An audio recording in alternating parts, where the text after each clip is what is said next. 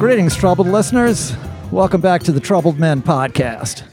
I am Renee Coman, sitting in Snake and Jake's Christmas Club Lounge in the heart of the Clempire with my co-host, the original troubled man for troubled times and future mayor of New Orleans, Mr. Manny Chevrolet. Welcome, Manny. Hey, man. What is going on with you? Same old thing, Manny. The heat is kicking in. It's it's brutal, man. It's raining every day, or not threatening to rain. Rain today. It didn't rain yesterday. Right, it's threatening to rain every day. It's not my neighborhood. Yeah, but it didn't rain yesterday. No, that's brutal. And the only good thing that comes out of the heat is the murder. Sure. We love the murder. Well, kill more and more of these fucking people. Well, man. it's kill them all. Whether we like it or not. Take our bayonets and just kill them all. Okay, well. And I like the heat for that. I don't like it for anything else. Okay. But I like the heat for that. So the way it makes you hallucinate that it's 1918 and we're going to fix bayonets again? I don't know what that means, Manny? Man. Okay. No. Well, anything's possible here. Anything's possible. Anything's possible in the Troubled Men podcast. No, I was in a hostage situation. Huh, really? And the guy who was holding us hostage kept telling the hostage negotiator that he was going to take his bayonet. And I never forgot about that. Because who uses a bayonet? Who uses a bayonet? Right. Yeah. Exactly. Yeah. It's like a machete. Who uses a machete anymore? Even every once in a while you hear about that, but you rarely hear the bayonet. Yeah, you'll see some machete attacks now and then. Well, Manny, current events this past weekend, we had kind of the last big weekend of a lot of activities. I guess they scheduled these things because they know the heat's going to kick in. So that's kind of they had 3 festivals going on. They had the NOLA River Fest, which I played down at the New Orleans Jazz Museum. Right across the street at the French Market, they had the Creole Tomato Festival. At the same time, while I was playing on stage, the Naked Bike Ride came down Decatur Street. They're all connected because they're all gay, these festivals. Then they had the Gay Pride Parade down the other side. That Naked Bike Race, that's an international thing, isn't it? They Is all it? do. Yeah. Yes. I don't know. World Naked Bike Ride. I did see some photos of it.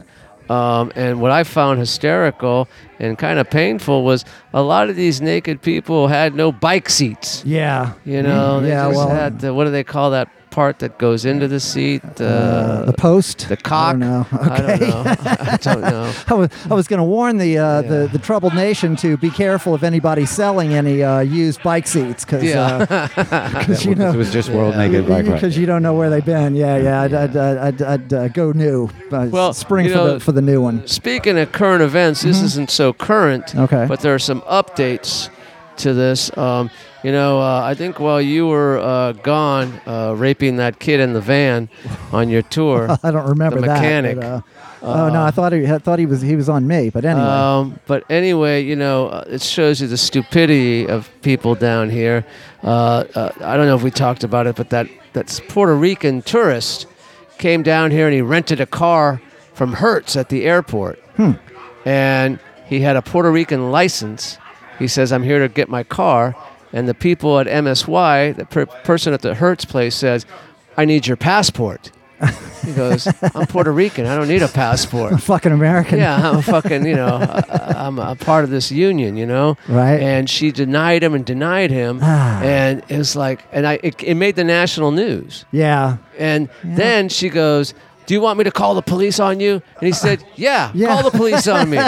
So it gets even better for this guy, though. They call a state trooper who says, "Yeah, we need your passport. Oh, brother. You're Puerto Rican." Oh, and it was brother. like, how can people be so fucking stupid? It's I blame the education system. Yeah, man. I do too. It's just like, you don't know this. So he goes, the state trooper goes, "Do you want me to call the Border Patrol?" The guy says, yeah, call the Border Patrol. And found out later that this Puerto Rican guy is retired FBI. Yeah. I mean, how fucking stupid can you be? Holy cow. So it made national news. It's an embarrassment for this town once Yes. again. Another embarrassing thing, I think I told you, during Jazz Fest, there was that shooting and a murder at Mandina's. Right.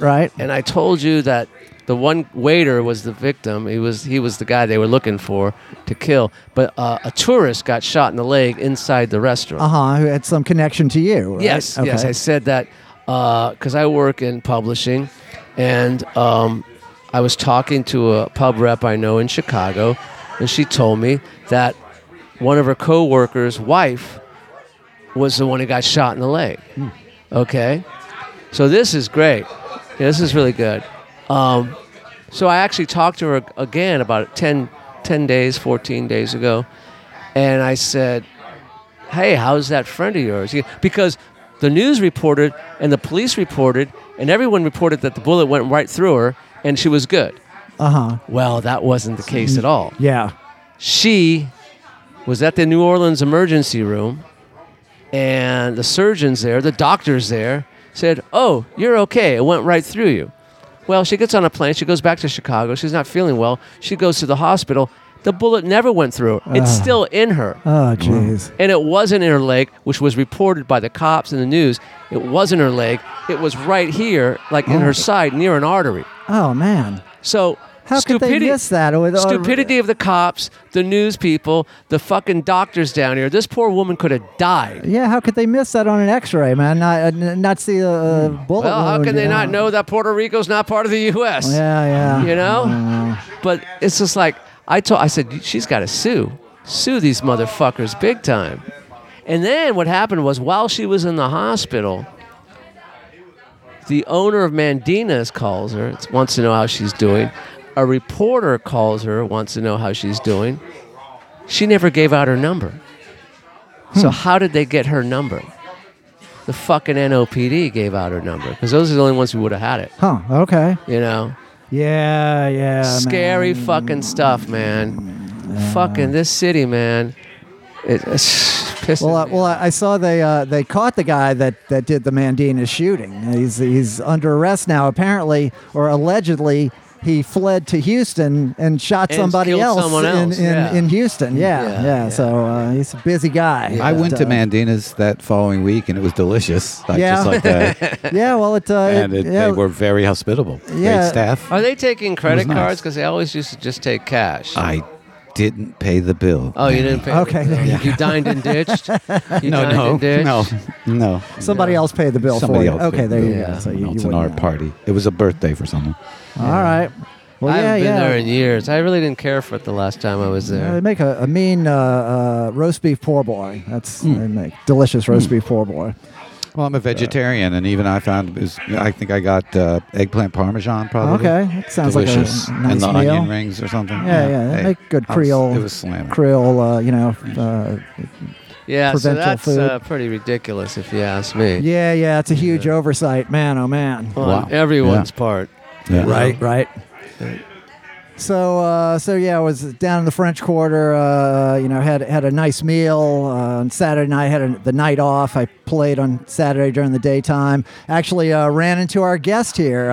We were down when I was leaving the Jazz Museum. Go put my equipment in my car. We stopped by Frenchman Street. It's our guest about to start his set at Favela Chic there, the old Cafe Brazil building. Yes. We're going to get into all that with him. But I saw we had, just right across the street tonight, we keep talking about Jimmy Chubbuck, old Jimmy Slut from The Sluts. He's I wondered why you asked about him. still there across the street. Well, yeah, I asked and our there he was. I asked our guest there he if he knew Jimmy Chubbuck, and you were saying yes, you did, right? Indeed. He looks like the Unabomber these days. That's what Jimmy looks like. if you Well, ask me. he's still slim and trim. That's good. When I was, I grew up here, and when I went to high school here, which was in the 70s, there was this school that was a specialized school. It had a very small number of students. For special people? It was called Spectrum. Oh, Senior okay. High. Okay. Was that run out of McMain? It was in the building with McMain. Right. But I previous knew to some other that, people that went to that school. Previous to that, it had been called Gateway, and it was one of these like idealistic, been set up by young hippie quote unquote teachers at that time. So you called the teachers by first name. At the time when it first started, students had even more pull. Like they could decide some things in curriculum, things like that. But still, when I was there, and it was called a school without walls. When I was there, it was very. Is this free. where they would take you all down to the courthouse and have classes at like a civics class at civil court or something? Because we had another guest who talked about that. Anyway, it was in this. Well, it's hard to. I'm trying to get into it. Right. Go ahead and so the high school was part of it was. You worked half the day at a job at which you thought you might be interested in, and you had to go find that job. So half the day you were out of the school building, and you were just looking for a job. And you find that job and fill out a report on that job at the end of the year. And half the day you were in class. You had an ID that said you couldn't be pursued for truancy. Okay. Because this was a school without walls, right? Call the teachers by first name, very informal. 150 kids in the whole school. So each class was maybe 25, 30 kids.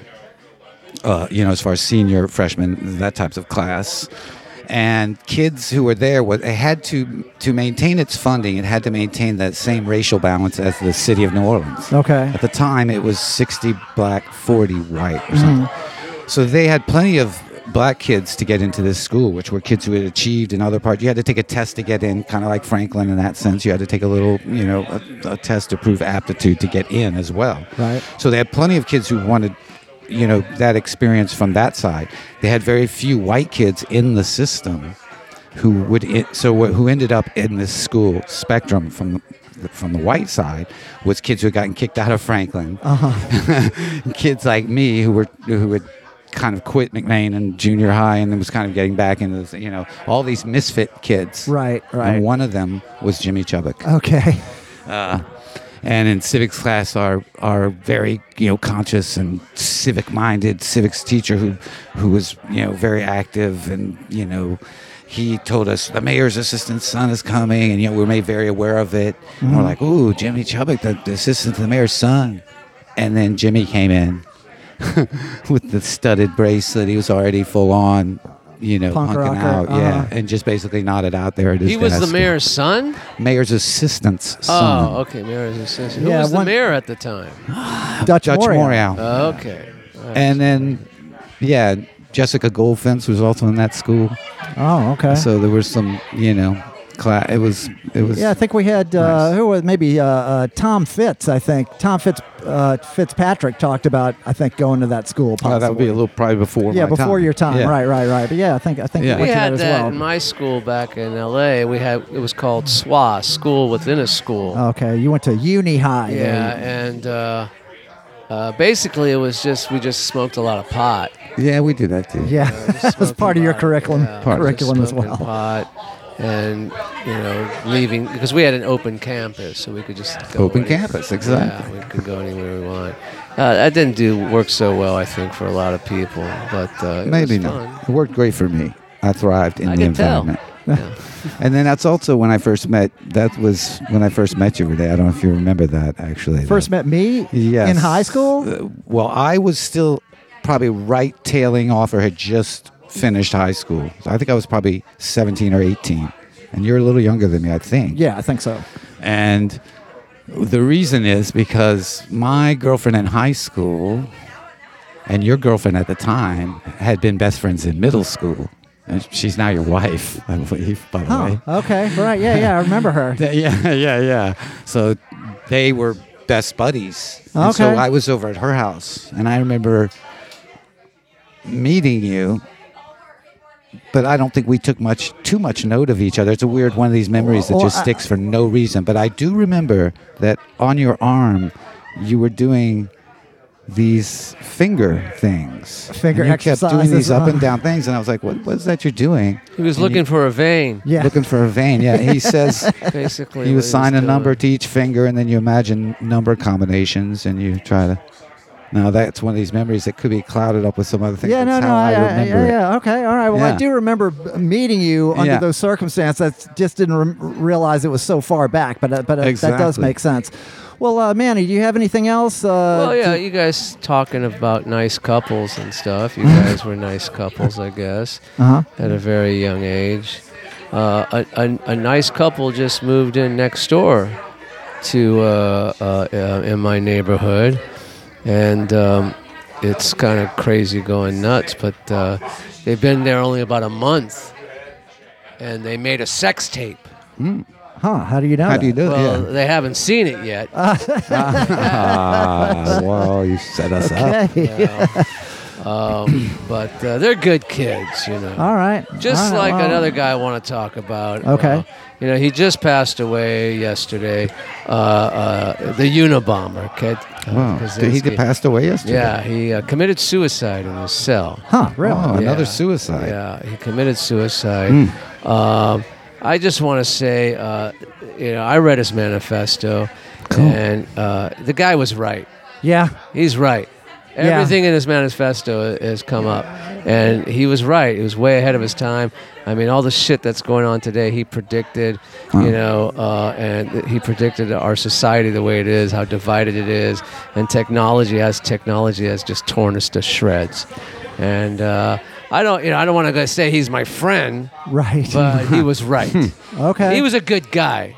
Okay. Right. Just But he was a misguided. good guy. Yeah. A little misguided, perhaps. Well, maybe. In his He probably needed to just get laid a couple of times. Yeah. You know, Maybe write that's some what it- letters to the editor without the bombs, perhaps. You know, He could have done that if he had just embraced the technology and got on Tinder or whatever. Then we got laid plenty. Well, he would have he been so wasn't much gonna do happier. that. I All right. don't think so. Well, we had another death, you know, and I came up with this instead of R.I.P. for people that we don't want to rest in peace. So I'm going to say B.I.H. to Pat Robertson, burn in hell. So Pat Robertson's currently sucking Satan's cock in hell. And you know, not a place I believe in, but he But did. you believe in heaven. But he don't did. You? You know, there. Well, I believe don't that. believe in hell, I but you believe in I heaven? believe that the righteous of every nation have a share in the afterlife, and I'm not sure what that means. Wow. But, Every nation? Every nation, of all he said. people, All good, people.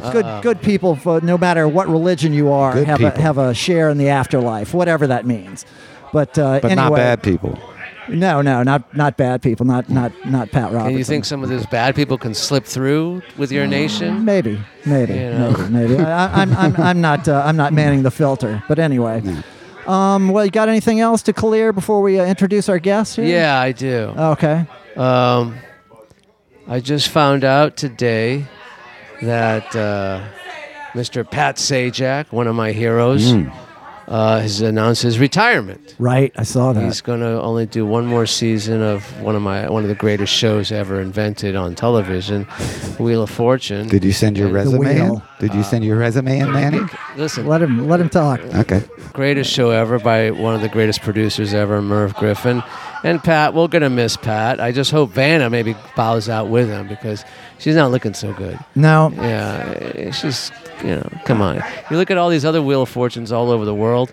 I mean, these chicks are hot, man. I mean, they're young. Well, she's been with him forever, right? 41 years. Wow. You know? Wow. And they never fucked. That's the thing. Huh. Well, as long as I don't know. Maybe Yeah, they you did don't fuck. know. Right, we don't. You know. Anyway, I'm kind of sad, and we'll see. I hope they don't get that fucking chick, Mayim Bialik, to replace Yeah. him. Well, because she She's can't handle awful. both. She can't handle. She can't handle one show. Yeah, exactly. And so I just want to give a shout out to one of my heroes, Pat Sajak. Okay, I saw that. I was thinking about you, Manny. Yeah. Is it ever just like maybe they should fold the show like Zeppelin with Bonham?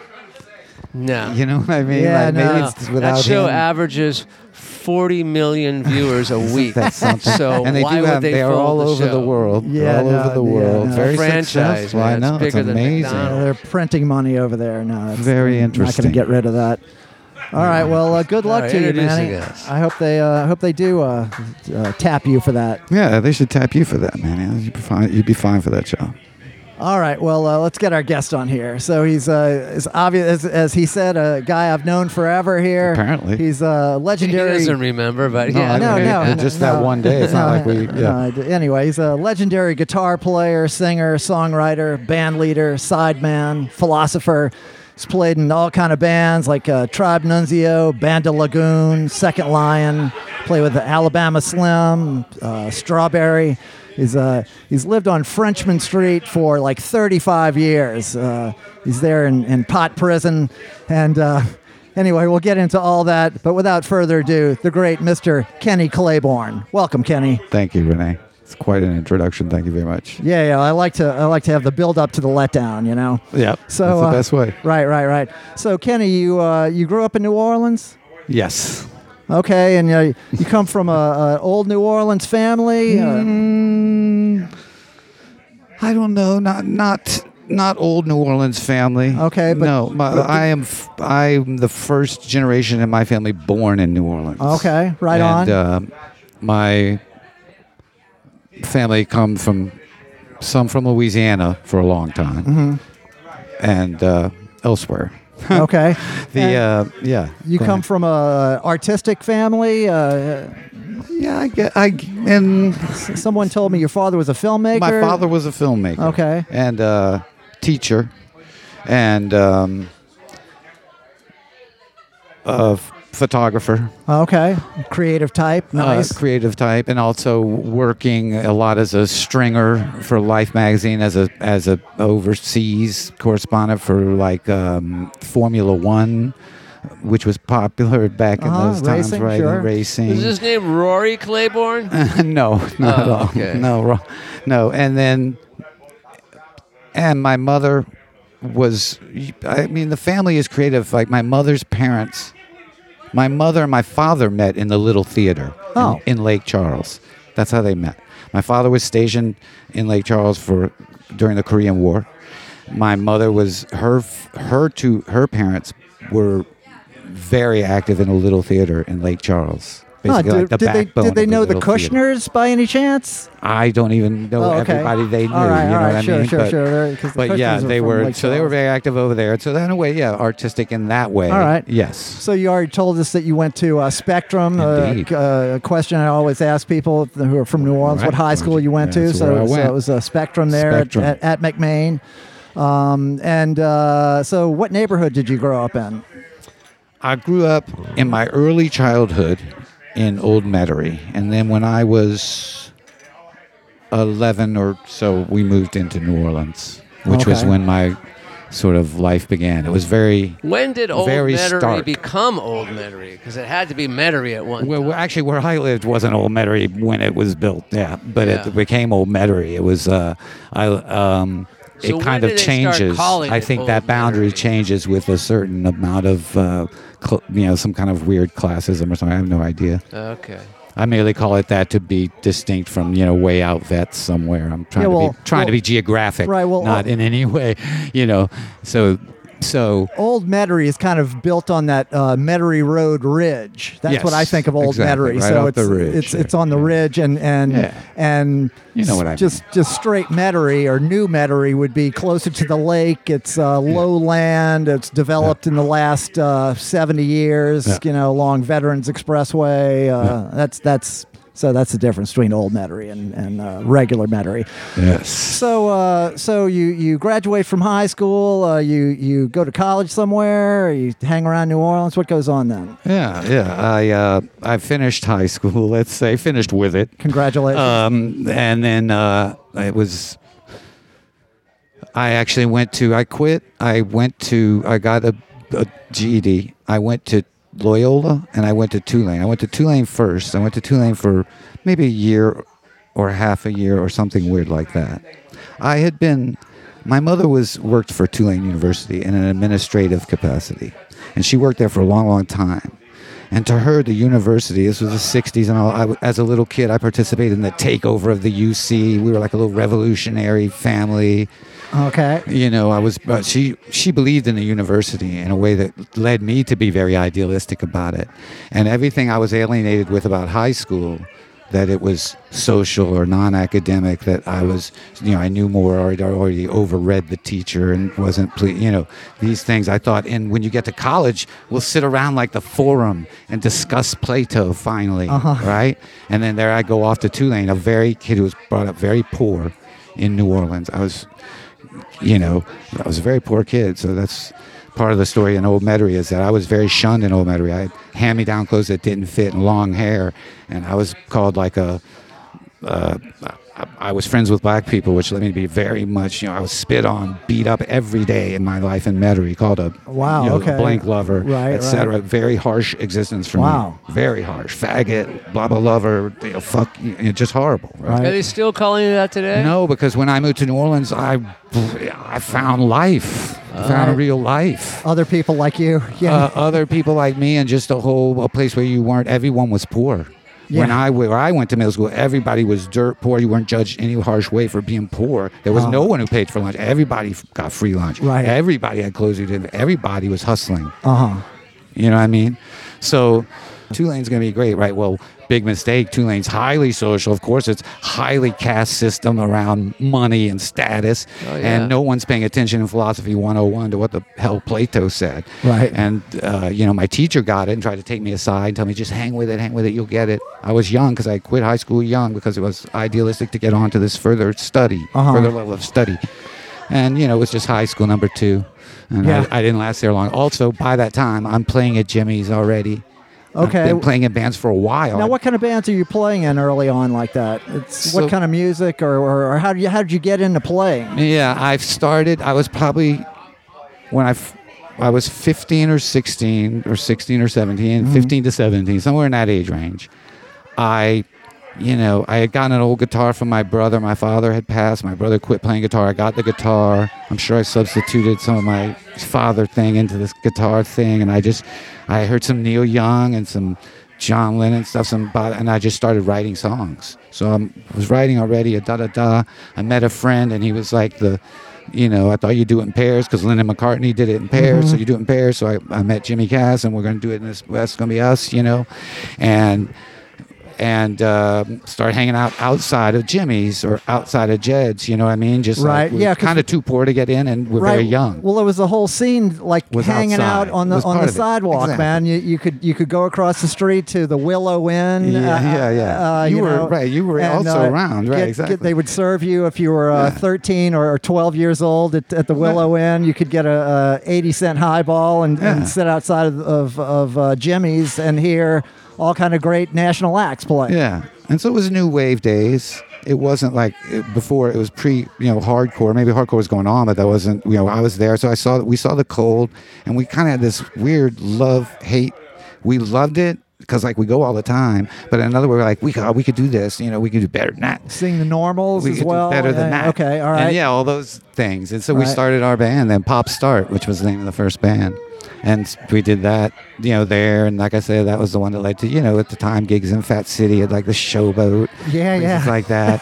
Gigs at, the Rose Tattoo, these places. The Beat Exchange, which was our very first gig. You were saying that was your Barbara first... Hoover. Yeah. Barbara Hoover at the Beat Exchange, which is now Maroney Studios. Yeah, it's now Maroney Studios. That building. But, the Beat Exchange, that's the place that I was supposed to play my very first gig with Alex Chilton. And that's what I was hired for. I didn't wind up playing on the gig because the gig got pushed back so late.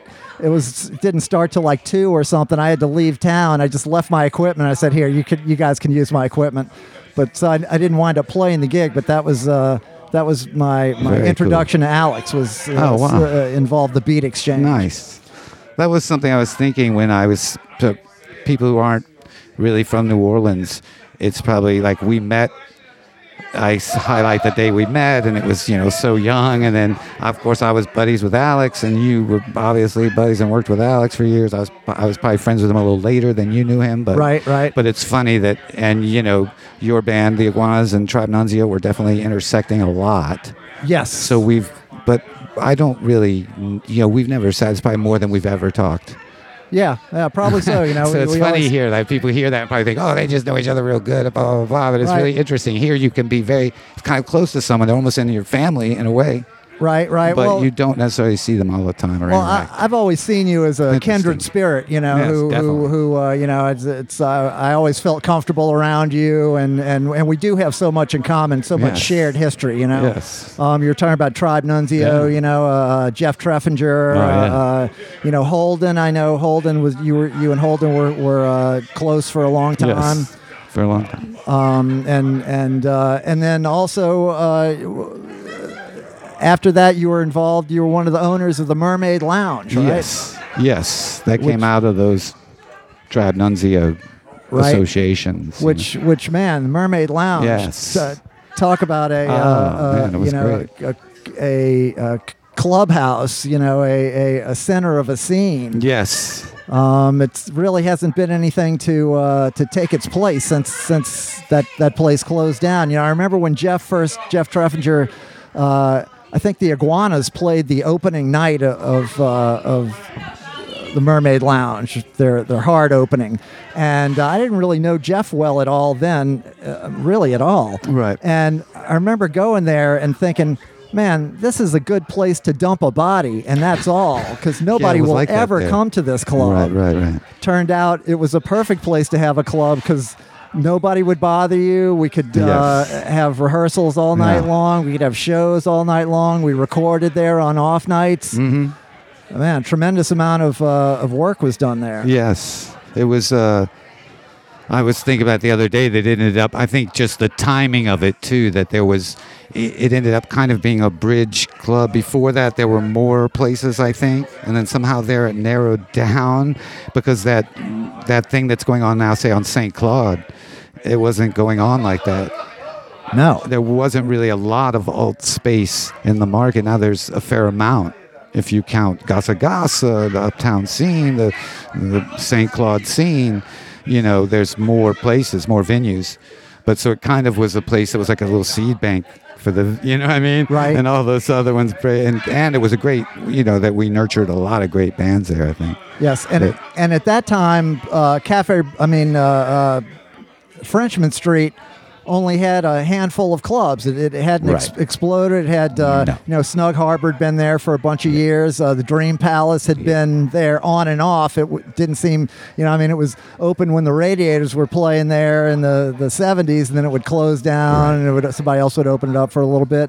And then ultimately, Ade opened up Cafe Brazil. Yes. And that was kind of the anchor almost of the new scene, the new burgeoning scene. Yes. Now, you moved down there around that time, huh? When did you first move down to that corner? That's because to me that's kind of hallowed ground. It is totally, and because not because of that. It's actually previous to that. I believe. I'll tell you. I could. Yeah. Well. Give us some of your background history on the Frenchman Street corridor. I moved there.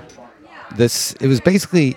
We've tried to narrow it down, maybe the same week, the same month as Ade, just by chance, right? As at the time that he moved his business to that corner at the same time, when it was just a coffee shop. But having lived there, my first observation of it, just to add to what you were saying, I think after being there a long time, I kind of decided that when they say old in New Orleans, when it was a seasonal trading post, and indigenous tribes would gather along what's kind of now the crescent there by the French market, which was the part where they would do the trading, right? I just feel like that spot over there was where they probably jammed out and played drums and danced. And something about that corner, it's like it has it coming up.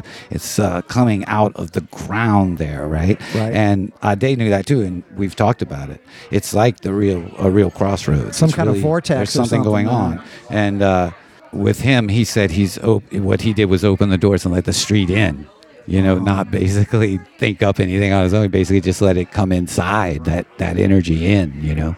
And then, I just think there's a great something going on at that corner now. It changes and it morphs. Right. Now, at that time when Tribe Nunzio was playing there, I remember Tribe Nunzio would black out all the windows so that people would have to pay to see all the fun that was going on in there, and you guys would pack it out, and it would be, that was still before they had air conditioning at Cafe Brazil. Days. And during the summertime, it would be you would be soaked to the through your jeans on the first song. That's just how you'd have to play the whole rest of the gig, and the place would be packed. Yeah. Now the Iguanas, when we came, a little bit later behind Tribe Nunzio, and as far as like drawing big crowds, we took a different approach. I said, no, let's let all the windows open so people can see how much fun we're having in here, and that will be the selling point. Yeah. I've always done that. I like to leave it open. That's my philosophy as well. But that was, again, you could park on the street at that time. There's so few clubs, and even though the Cafe Brazil would be packed with people, the rest of the street. Oh, the whole neighborhood was it was kind of like a, sleepy little corridor. Yeah, it was I don't want to call it not a dangerous neighborhood, but it was a dark neighborhood. You know what I mean? That was like previous to that. At that time, when I first moved to that neighborhood, it was like crossing Esplanade was like, dodgy. Right. And then that was crossing Elysian Fields, and then it was crossing Franklin. You still had the prostitute stroll. It's that way today, isn't it? I don't know. Now I think it's a little different. I mean, there were no $1 million homes anywhere around there then. You know what I mean? It's a little different now. Right. It was, I mean, New Orleans all that is another thing is all these memories, all the memories and stories about New Orleans, they have to be divided pre-K, post-K, because pre-Katrina, you had like 300,000 people who lived here who were gone the next day, and they never came back. So the whole city, when I'm talking about my high school memories or growing up here, the way that the new wave scene had to balance or pose itself against the soul scene or whatever, the way that they mix, the way it did and the way that they mix, everything about the dynamic here was very different in terms of race, class, and expectations for how your life is gonna run. Well, I think pre-K there was no expectations. Yeah, we had right? low expectations. Yeah, No, I think pre-K, your expectations. New Orleans was like in a continuum that was a natural, sort of indigenous continuum where you knew exactly how you were gonna be a musician, drive a little United cab, work a little bit in the oil field, and then move to Fat City, have a pool, whatever it was. Your trajectory it wasn't like a whole lot of, oh God, I don't know. This whole thing has just totally gone top. To me, this is my opinion. So it's setting the bar really low pre-K. It wasn't low. I disagree. No? And also in what I'm talking about in the aspect of the racial aspect or remembering memories of neighborhoods, it was just very different when there was when it was 70% black and 30% white. Right. It was a different, and it's hard to explain to someone now if you didn't experience that. Just sometimes things you're saying now could be, So what's the ratio post-K? Is it still the same numbers? No, not even close. What I think is it's very. It's a not even nothing but 60-40 now. I think it's more. It's closer to 50-50 after than Katrina, that, maybe. all this out-of-town money came in. Right, Yeah. exactly. Tons of gentrification. I mean, just because I remember, when I went to Texas after Katrina, I was in Austin, and there was these jokes where all these people from the Superdome were bused to Houston, and it said, "Houston, now you have our problem." Yeah, they never left places where they went. Yeah, they found better lives in some ways. Right. Yeah. Yeah. In some ways. In some ways, they went to a city that worked. Yeah. In some ways, but then I stayed, all through Katrina. That was another part of my experience of Frenchman. I stayed right there in my house on Frenchman the whole entire time, right? Right. So I experienced the entire forced evacuation. Did you perform any gigs? Punches. At some point in the process of staying, right, maybe a certain time into it after critical needs sort of had seemed to have faded, I decided to start. I was talking about the corner again. The corner seemed silent in an eerie way, and so I decided to put my PA out on the balcony and start broadcasting what I called Radio Marigny off of the PA, off of my balcony through a generator. so this is pre internet. No one had music in their pocket or any kind of Right. way to do. There was no Right. smartphone with it. Not pre-internet, pre-smartphone with all that music on it. Right. Right. So it was very. People found it very helpful the playing of the music Because it was so silent in the Yeah, city. At you that could hear time. it a long way. Right. It was eerily silent. I was coming back and working on one of my rental properties when they still had hardly anybody here. Yeah. And yeah, so the silence was deafening. Yeah, and so playing that, I got friendly with first responders, the Army. I ended up DJing at these big feeds for the Army and the police, and I do that for Did gasoline. anyone ever tell you, and hey, ice. keep it down, man? We're trying yes, to sleep of course, over here. some people, yeah, but know? you don't worry about that. It was tradable for ice, gasoline. It was And crack. the most flocka. the most Flocka was big then, right? flocka. I don't know what a flocka even is. You're way Oh, past yes, me. you do. The interesting thing was it was, after Armageddon or whatever, after a disaster, there's tradable things like cigarettes, gasoline. Pussy. Pimps moved in quickly. Yeah, lots of pussy. Yeah, of course. Yeah. And but I was surprised and delighted that music was Music. tradable. It was totally tradable with this. I could trade it for gasoline to the Army. I could trade entertaining them for ice for gasoline. Oh, they would come and give would you pay me. gasoline to, Well, they know to they- keep the thing running. It forwarded me a little more than that, actually, because what we did was they said, oh, will you come, start DJing, here comes some Army units on patrol. They start yelling up, hey, play this, play that, play Metallica. They wanted to hear, actually, play Metallica, play Megadeth. I didn't have any. Had some Zeppelin, some whatever I had that was heavy, I'd play. They loved it. They told their captain, he tells his guys, that word comes back, the guy and a man who owns the Floribama bar, and I don't remember his name, but he owns the Floribama bar in Florida and Alabama. Right. He was doing Yeah, a thing where the he's feeding steak to all the first responders down by the Harris Casino every night at 6 or something. And so between him and these generals, they hired me to DJ for them because they're like, the guys are seeing horrible things every day. They even took me aside, like big, 4-star guys. They're like, you don't know what you're doing. This is great. Yeah. Now, I guess they could do that with their phone. They don't need, I don't know if it's still tradable. But Right. at the time, it was tradable, and I was amazed. Nice. Yeah. Nice. Well, we want to get into more of the evolution of Frenchman Street and your experience, but it seems like this is a good time to refill our cocktails, huh, Yeah, man? we're going to take a break, and the nation knows what to do. We'll be right back. Midnight swimming, baby. Midnight swimming, oh girl. Midnight swimming, baby. Not so deep for a pearl.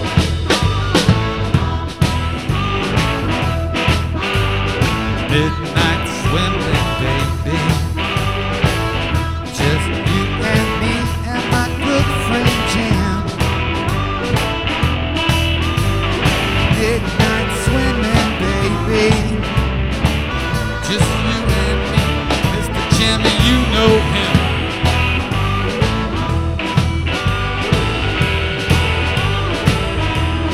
I'm so hot now, baby.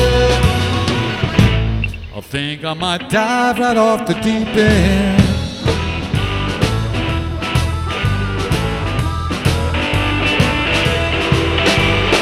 Midnight swimming, baby. Might jump a fence, might break the law.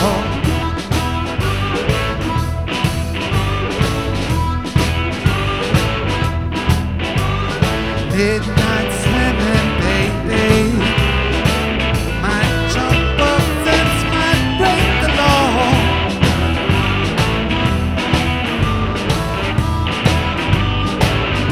No matter what you reveal to me, baby, I'll never tell a soul about the things I saw.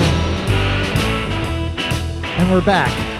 Back with Mr. Manny Chevrolet. Yes, Back with you our are. guest, Mr. Kenny Claiborne. Kenny, yes. I am Renee That's right. Coman. Man, boy, there's a lot going on here. It's a lot of juggalos here tonight. It's the first time I've seen a bunch of juggalos in like the bar. The fat slut convention just arrived. Well, you know, the juggalos are the fans of the insane clown posse. And got people in juggalo makeup here. Yeah. Crazy. I might try to get a picture with them before There's the a few night's of them over. I'd like to juggle, if you know what I mean. Okay, all right. All right. Well, There's a few there. we'll maybe get into some Maybe we can snaps afterwards. take a little video of some juggling. Yeah, some juggalos. Yeah. Well, so anyway, Kenny, not being totally familiar with the podcast, you may not know that we have had some rough times securing sponsorship. Okay. And we're back to our original sponsor, which is Loose Change. Okay. And loose change is just, whatever spare change you have, whatever, stuff rattling around in your pocket, rattling around in that couch cushion Yes. or the change jar in your house. And how do we send it to you? How Well, do we do we have a couple of links. We have a PayPal link and a Venmo link there in the show notes and the on the pinned Facebook page that we have. And So this is metaphorical change, not Yes. really the change. Yeah, in my yeah. account. I thought you were sending out little envelopes or something. Don't put silver in an envelope. No, you can just keep it all digital. It's all we're doing is passing back ones and zeros amongst ourselves. So what would be cool would be to get the people who support you here, your regular listeners, and give them one of those old, remember the cardboard thing from the March of Dimes or whatever? Yeah. And you put the little, and then they send it back. little box. Well, Yeah, we don't have to that's do kinda cool. that. But now You put the little in the now you stand-up reminded thing. me. Oh, You reminded me. we Walk have, on, like Jerry's kids. Walk something on. like that. Now you reminded me we have a couple of Trouble Men There you podcast go. stickers These for stickers you. don't make you any, but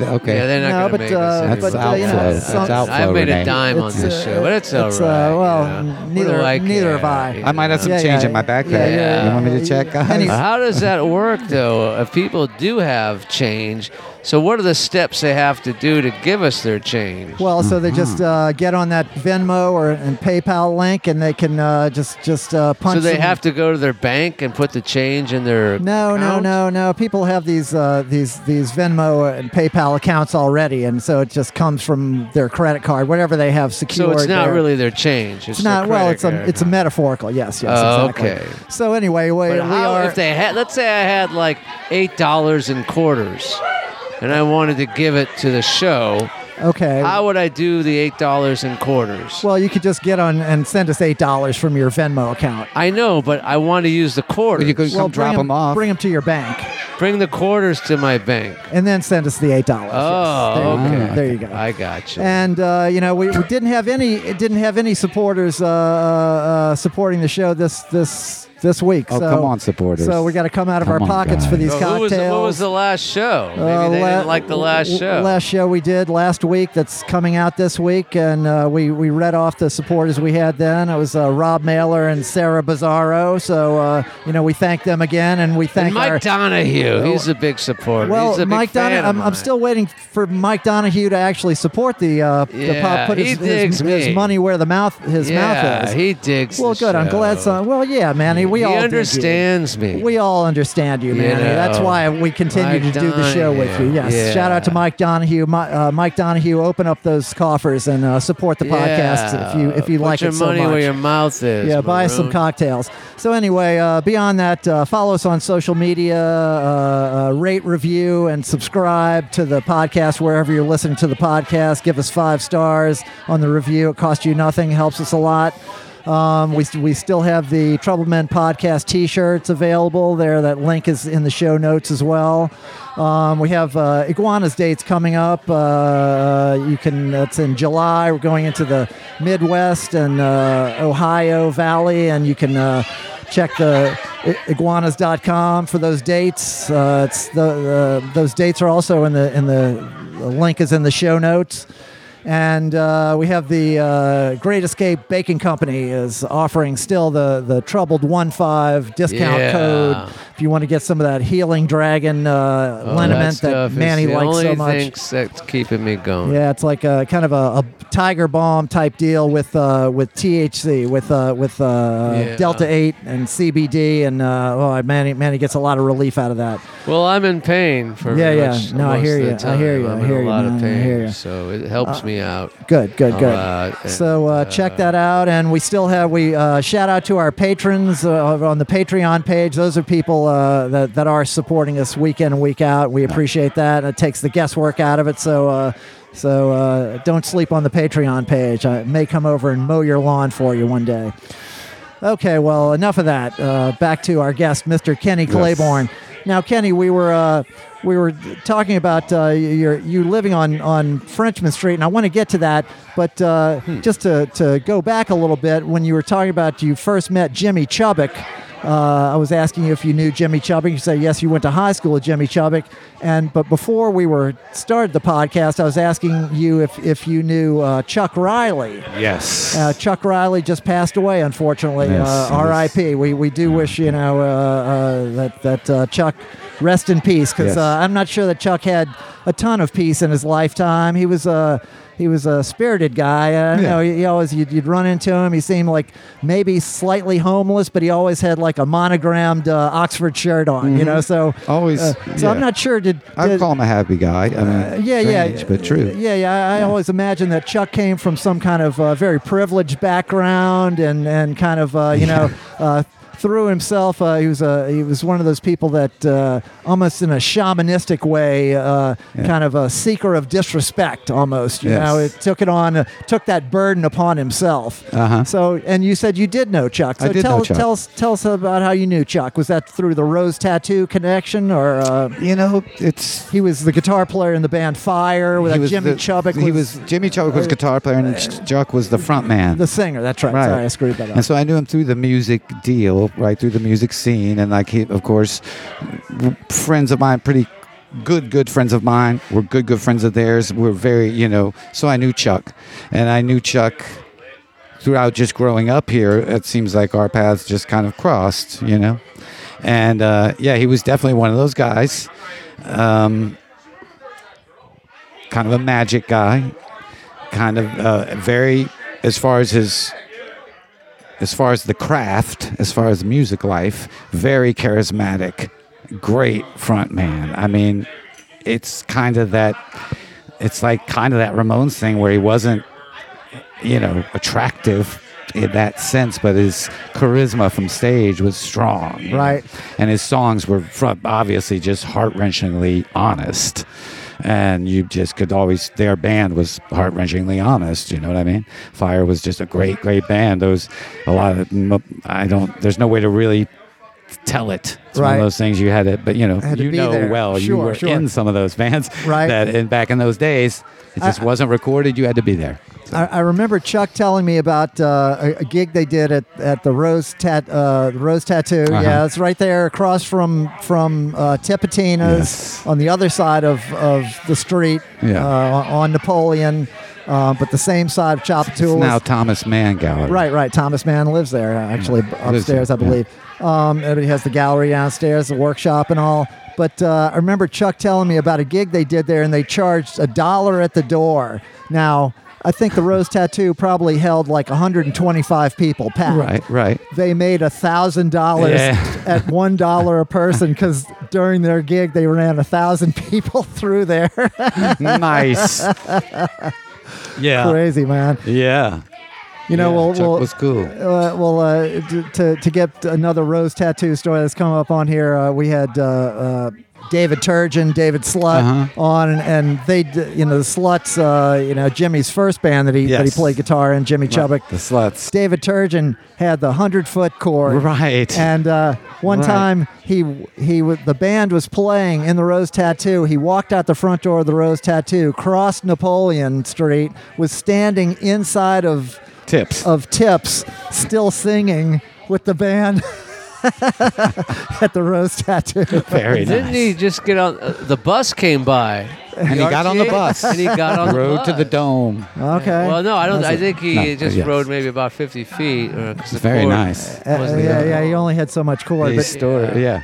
crazy Yes. days. Anyway, so yeah, Chuck Riley. Chuck Riley. You know, never be another like him. No, in answer, then also in addendum to your thing about him seeming like a guy of privilege, now he would tell grand stories that, like many of the mystic, shamanistic type dudes, they seem to be mixtures of maybe reality and fantasy. It was hard to tell. He told the story that he went to Exeter Academy or whatever it is with like 3 past and current presidents. Yeah. And that he had been booted out for whatever. I believe it, man. And he was definitely, a true part of the McElhenney family. That was his background. He's Oh, a is that? McElhenney. Oh, okay. I Yeah, didn't know he was that. The All black right. sheep of the McElhenney family. Okay, who has Tabasco Exactly. Company. Right, Yes. right. Yes. So Chuck Okay. Riley was part of that family. Okay, then that's not. So you that's think not your the read was correct That's in not the certain Boatner ways. Riley family, is it? That's I not don't know. It the was a- community coffee Rileys, huh? I don't know. Definitely could be. I don't know. I don't They're know, like man. that. Yeah, But yeah. yeah. Anyway, okay. Well, back to Frenchmen and charters and Pot Prison. Pot Prison. Now I know that Did name my from Damon Shea. Damon Shea. the drummer from Hallelujah. dearly Say it departed. again. Say it again. Damon Shea, Shea. dearly departed drummer for Tribe Nunzio Yes. and the Geraniums with Yes. me for 25 years. And me for another 20. Probably Yeah, in you between. played in many bands with him. Yes. And we were going to rehearse at your house one time for one of the Tribe Nunzio reunions where they got me to play keyboards. Right. And he said, "Yeah, we're doing it at Pot Prison." And I said, "Why do you call it that?" He said, "Because he always makes us smoke so much pot there that I don't know. You feel like a prisoner." Yeah. Like, I don't know. Yeah. I love that name. Yeah. So anyway, you've been there for a good long time. Good long time. You've seen this whole. So what are your thoughts on the current state? I know there was an article recently in Offbeat magazine, and it had to do with the. What was the word they used? The rancid quality of Frenchman Street today. Now I gotta say, I have seen the turn, to the from Frenchman being the quaint little corridor that it was when Tribe Nunzio and the Iguanas were first playing there. Uh-huh. The first takeover, as I to having 30 clubs on the street and a lot of like homeless people hanging out and a lot of garbage and it stinks and I don't know. Okay. So now you tell us as someone there every day. Give us your thoughts. All right. First, an image. The thought in images, right? One of the ways I think about the entire transition over this long period of time. And it's not exclusive to Frenchmen, this one. I just witnessed it there, right? Mm-hmm. What you have is much like, say, the American West. An indigenous population is there doing this thing that they do, untroubled, unthought, untroubled men, unthought of. They're just artistic fucking people, and this happens somewhere, always, everywhere, somewhere, right? Somehow they come together from the different parts of the world that it happens, and the right thing and the right atmosphere is created where it's open, whatever. There's a right owner. This part of how it happens, which people is dismiss in a way. The woman. The reason I've lived on the corner all that time, I rent from a woman. She's a total down arts socialist, right? Okay. Her allowance, when it first starts to bubble, her allowance of it, her having me live there all that time, maintaining, and not only me, but the other people who've lived in which have all been not only artists, but, waiters, bar manager, bartender, the things that make this work are something that happened at an organic level where it hit the right people. It was allowed by people to start bubbling up, where it's students, artists, some professional musicians, some wackadoos, whatever starts to happen, right? You got this indigenous population where it's going.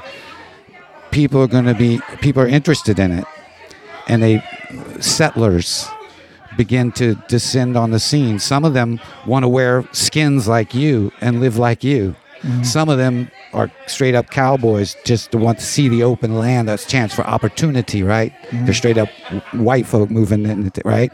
Got all these different, but it's all white people. It's all new. They're not the indigenous people who are creating this little arts pocket that created the mass that's attracting it all. Right. But there's absolutely nothing, as in the West, as in however idealistic you wish to frame it, nothing you can do about it. There's just too many of them. Just like white people. It was not. Yeah. It wasn't anything, nothing. You can believe what you want. The Indians believe what they, you know what I mean? Native could believe what you want. There's too many of them. They keep coming in giant waves, right? Doing their own thing in that space. There's no holding them back. Changing the space. Now, you can't live indigenously anymore once the space is all fences and farms. You can put on an Indian show. You can give them Wild Bill, but you can't live necessarily that way. Right. Okay. Some, maybe a lucky few can. Maybe that's, maybe I'm the last of the Mohicans. That's why I sometimes use that phrase, because luckily, like I say, I got the perfect little situation, whether crafted or a bit of nature and a bit of what I call, the natural thing. I don't look at it as a thing of design, but that's an image of kind of what happens, right? Specifically to call out what I would call the current attitude about, it's not as, it's deteriorated because it's funky or because the bands didn't play something I think is artsy enough music or whatever that is that people do. It's a working tool today. Like every day, every time I play there a lot, I see somebody wide-eyed, magic, right? They'll tell me it. I play a mediocre gig, and they'll be like, "Oh my God, this was the best thing ever! I can't believe it!" Right? They got magical feelings because they walked into a place. There was music and people. They hung out with people that they had no intention of hanging out with. I think that's the critical part, and that's why it's a working tool. You go to that street, it's the public, you're with the public, not people that you choose, not people like you. And then music happens, you're dancing next to them. And suddenly that's what the hell we were trying to do this whole time. That's what the whole purpose of the thing is. That communal experience is the magic. That is what we're doing, right? So that's some ways that I see it. So you think that nostalgia for time when it was simpler and all that's neither here nor there. That's exactly. Yeah. It doesn't. I'm not like, oh my God, and I'm not like you're wrong, you're right. So why is it so violent now? It's not. Why do you think it's violent? He's talking about Frenchman Street. You're talking about New Orleans, huh, Manny? No, I see the reports that kid got dragged on a car down the Marigny and stuff like that. Yeah, I don't feel like it's dangerous there. No. I don't feel. No, like if anything, less, of course. Because there's so many people. I mean, well, yeah. I just don't like. I'm not going to call people out who have certain things to say. And I hate to do that. Yeah, no, you don't. Don't need to hurt anybody's feelings. Didn't our mayor appoint someone for that area in the French Quarter to kind of look over the music clubs and all that kind of stuff? There was a big article about it just recently, I think, in Anti-Gravity magazine or something like that. And this guy has just basically failed. And he's a club owner himself. I don't remember his name. Yeah, but he's basically just failed everyone in that area. Go ahead. But that's interesting because it's something comes up, this is an interesting thing that comes up here. It comes up at Frenchman. And it's interesting because I live, 3 feet, my bedroom, 3 feet from the wall of the club next to my house, Cafe and Grill. And my front doors are wide open to the actual corner there, so I'm pumping 3 or 4 clubs in that way. So I know I understand, like whatever they say, the residents, the way that use means. So that's one of the ways in which I say that I'm very qualified to speak on it because I'm actually a resident there. I understand the frustrations with the club. I get it from all those sides. But what ends up being the case, time in a cycle, when I guess the powers that be are the people that have enough money care. They get either a police, what they call a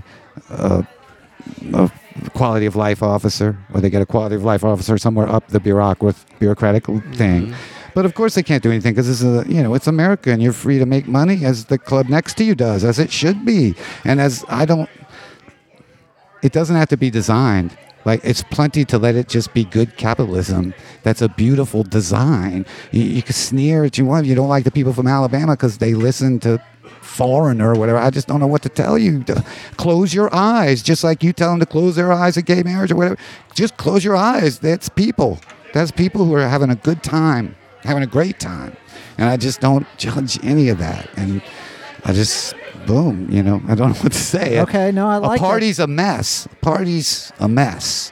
And it's certainly not done with a design or regulatory anything from above. That's just not going to be a party. Sure. Well, there's no way to do that anyway. Yeah. And now I always hear people keep talking about we need to organize musicians in New Orleans. We need to have a meeting and talk about how we can raise wages and take some of these exploitive practices out of play. And I think, well, when I was growing up, we had a musicians union. We actually had organized labor. We had the AFL-CIO that could shut down any bar or hotel in the city if they didn't adhere to the union standards. But then, I don't know, maybe 1979 or 80 or so, that we passed right to work in Louisiana. Mm-hmm. Now that's all over. Yes. That's the unions were completely castrated at that point, and that was our best chance to have this kind of collective bargaining, the power of a union, of organized labor. And once that's gone, it's a slow or fast slide back into feudalism, and that's where we are now. Yeah. So what you're going to do, you can have as many meetings as you want, as long as you have no power to enforce any of this. It's all just talk. Yeah. And was music ever a good idea to get into if you wanted a steady income and like to have a house and a family? That was never part of what I heard. Yeah. Now, I know it had been in the 40s and shit, but certainly I got into it for fucking rock and roll and bad trouble, That's what I was into. And I'm not turning my back on that because I'm not trying to be some, I mean, that's great. We should get paid, Don't get me wrong. And I'm also pro-union to the max and nice in general. Sure. Yeah. Even when I don't like the work, as I said about the writers' strike in Hollywood, I'm down with collective labor. I'm 100% behind your strike, and you write like shit. You know what I mean? Come on, guys. In 30 seconds, I know the villain. You never surprise me. I'm sorry. Do better work. That has nothing to do with the strike. I 100% support labor. Always collective labor. Always will. But that was shot down long ago in Louisiana for music. Right. Now it brings up another point. You are a philosopher. You're a thinker. I saw on your Facebook page the other day you had a quote from Diogenes, and it was talking about how self-taught poverty as instruction. Both are good, yes. But how you can learn more from poverty than in all the philosophy you can study, and I really that resonated with me. Yeah. Because I think poverty teaches you to reframe your expectations and really concentrate on what's important. Yeah. I don't know. What did you mean by posting that, or what was your intent? That's something that, same as it just sort of resonated with me. Obviously, it popped up on my feed, and it resonated with me. And because I had been thinking it, and I had been thinking a little more in a certain more practical term, but also true in that sense, is that I'm also like a health diet. Don't want to call it a fanatic, but I've been very into it my whole life. And various things, like I went through periods of vegetarianism, macrobiotic tried to be a breatharian back in the day, all the way. I was live food only for a while. I ate nothing but like, the thing where you eat the ribeye in the morning with a protein shake. I did that for a while. And so I've messed with diet a lot. And being very poor makes it harder to make bad diet choices. It's just like you're forced to brown rice and a pot of beans, and so that's one way. And then also in the way of just cutting out those indulgences, etc. Just I don't know, I just think I'm glad I have. That doesn't really bring you happiness anyway. All those things that people are chasing after, that they think money is going to solve the hole in their soul. It's not gonna do it. No, and to tie it back to the music thing, which is never been a financial windfall for me. There have been times when we did pretty good. Okay. Hey, but money doesn't hurt, man. I don't think. No. You can't live without it. I don't think any of us. I don't think musicians, artists, or any of us really, but especially us, musicians, etc., would be able to do that without this support network around us. I have my significant other, my girl, who's Well, yeah, your guitar player. You're always going to have a girl who's going to I have the landlady. Like I told you, she's a supporter of the scene, a supporter of the arts that I do, and understands if I have the gaps, you know what I mean? So having all these kind of people, certain people that will, maybe guys a little better off, that'll, loan you gear, whatever it is that it ends up to being, part of the discipline of music that we were talking about it earlier. Part of what it's poverty is part of it, right? Really, honestly. I mean, that's why I say I don't think it's some of these frustrations from the young cats with the scene and the music and how it's the recompensation is that they seem to expect, like, I guess they told them that at Noka or something, like, you're going to make a living at this shit. I mean, I don't know who the fuck told you that, bro. But, dude, no one ever told me that. You know what I mean? They said it's going to be fucking hard. You know what I mean? Like, right. Even, you know what I mean? Like, well, that's the whole thing. People say, oh, my child wants to be a musician. Do you have any advice for him? And I say, yeah, don't. Yeah, right. Don't do it. See, I wouldn't say that because it's been... I wouldn't trade. That's what I'm talking about with the poverty too. Is that I'm so glad now. I look at back. I'm not saying I look back, but I'm older and I'm looking back to think I've already had a career in music, right? And it's not what you'd call a successful one in terms of no one knows. That not what I wanted to be, and no one knows me, and I don't tour around like even guys I know. So. But it's been highly successful for me. You don't understand what it's highly done satisfying. For me, how it satisfied this entire life journey that it did things for me I can't express to you. I can't express to a person that you have to go through it or something to get this. And like the songs that I write them for me. I write for me. It's healing me. It's healed me.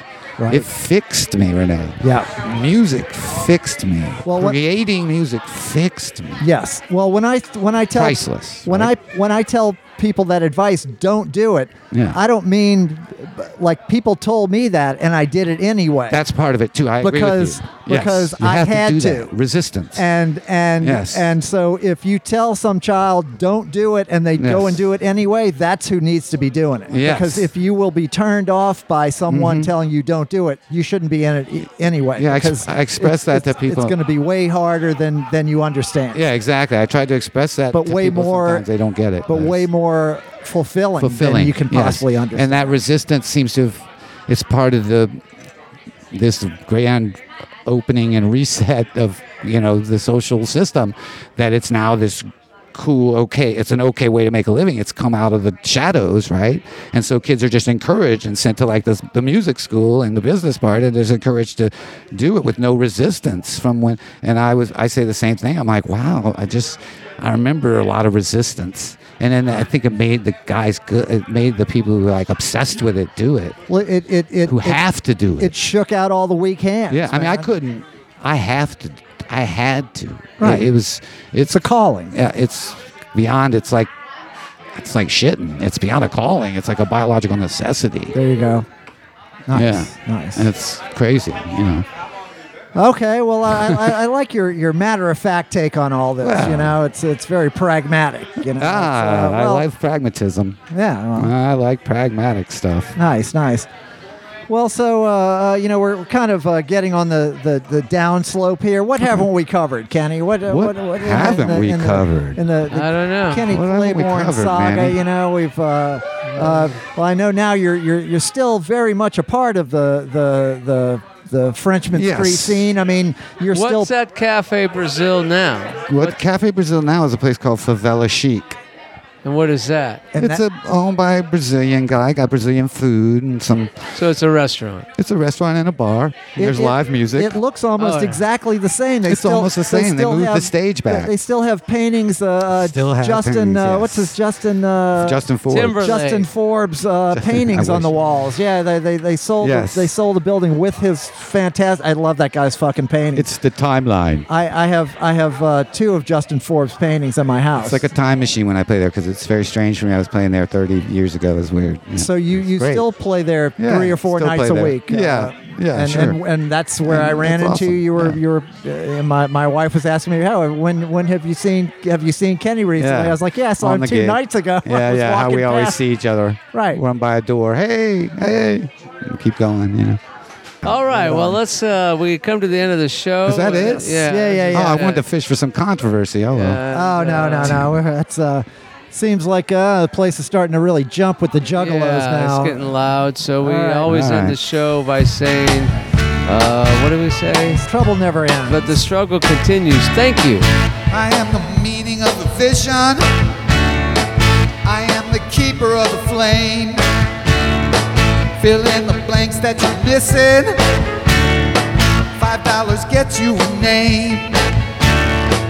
I am a mystical physician. I can administer the cure. Girl, you got doubts, you got fears. One hit will make you sure.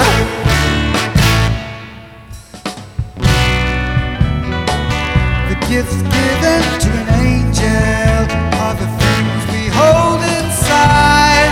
Clearing up the problem, eating hits that I provide.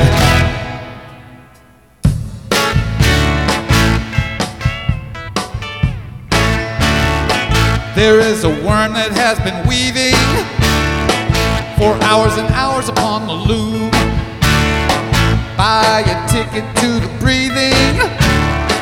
Watch the walls of your room. There's somewhere you want to be leaving. Well, you're getting out soon. Hey, I'll meet you in a parking lot after the show, midnight or high noon.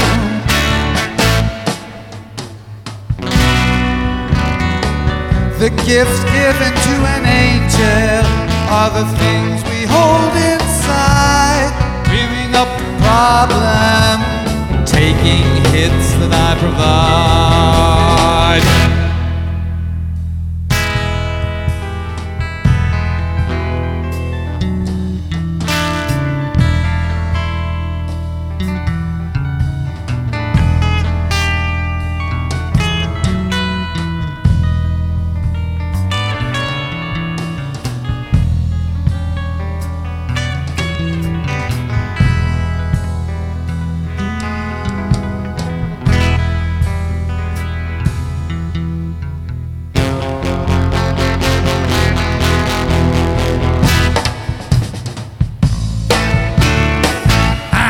Mystical physician, I can administer the cure. You got doubts, you got fears, girl. Well, one hit will make you sure. Going out on tour tomorrow. Won't be back for weeks, months, days, and years. I told you already. We're facing down our greatest fear.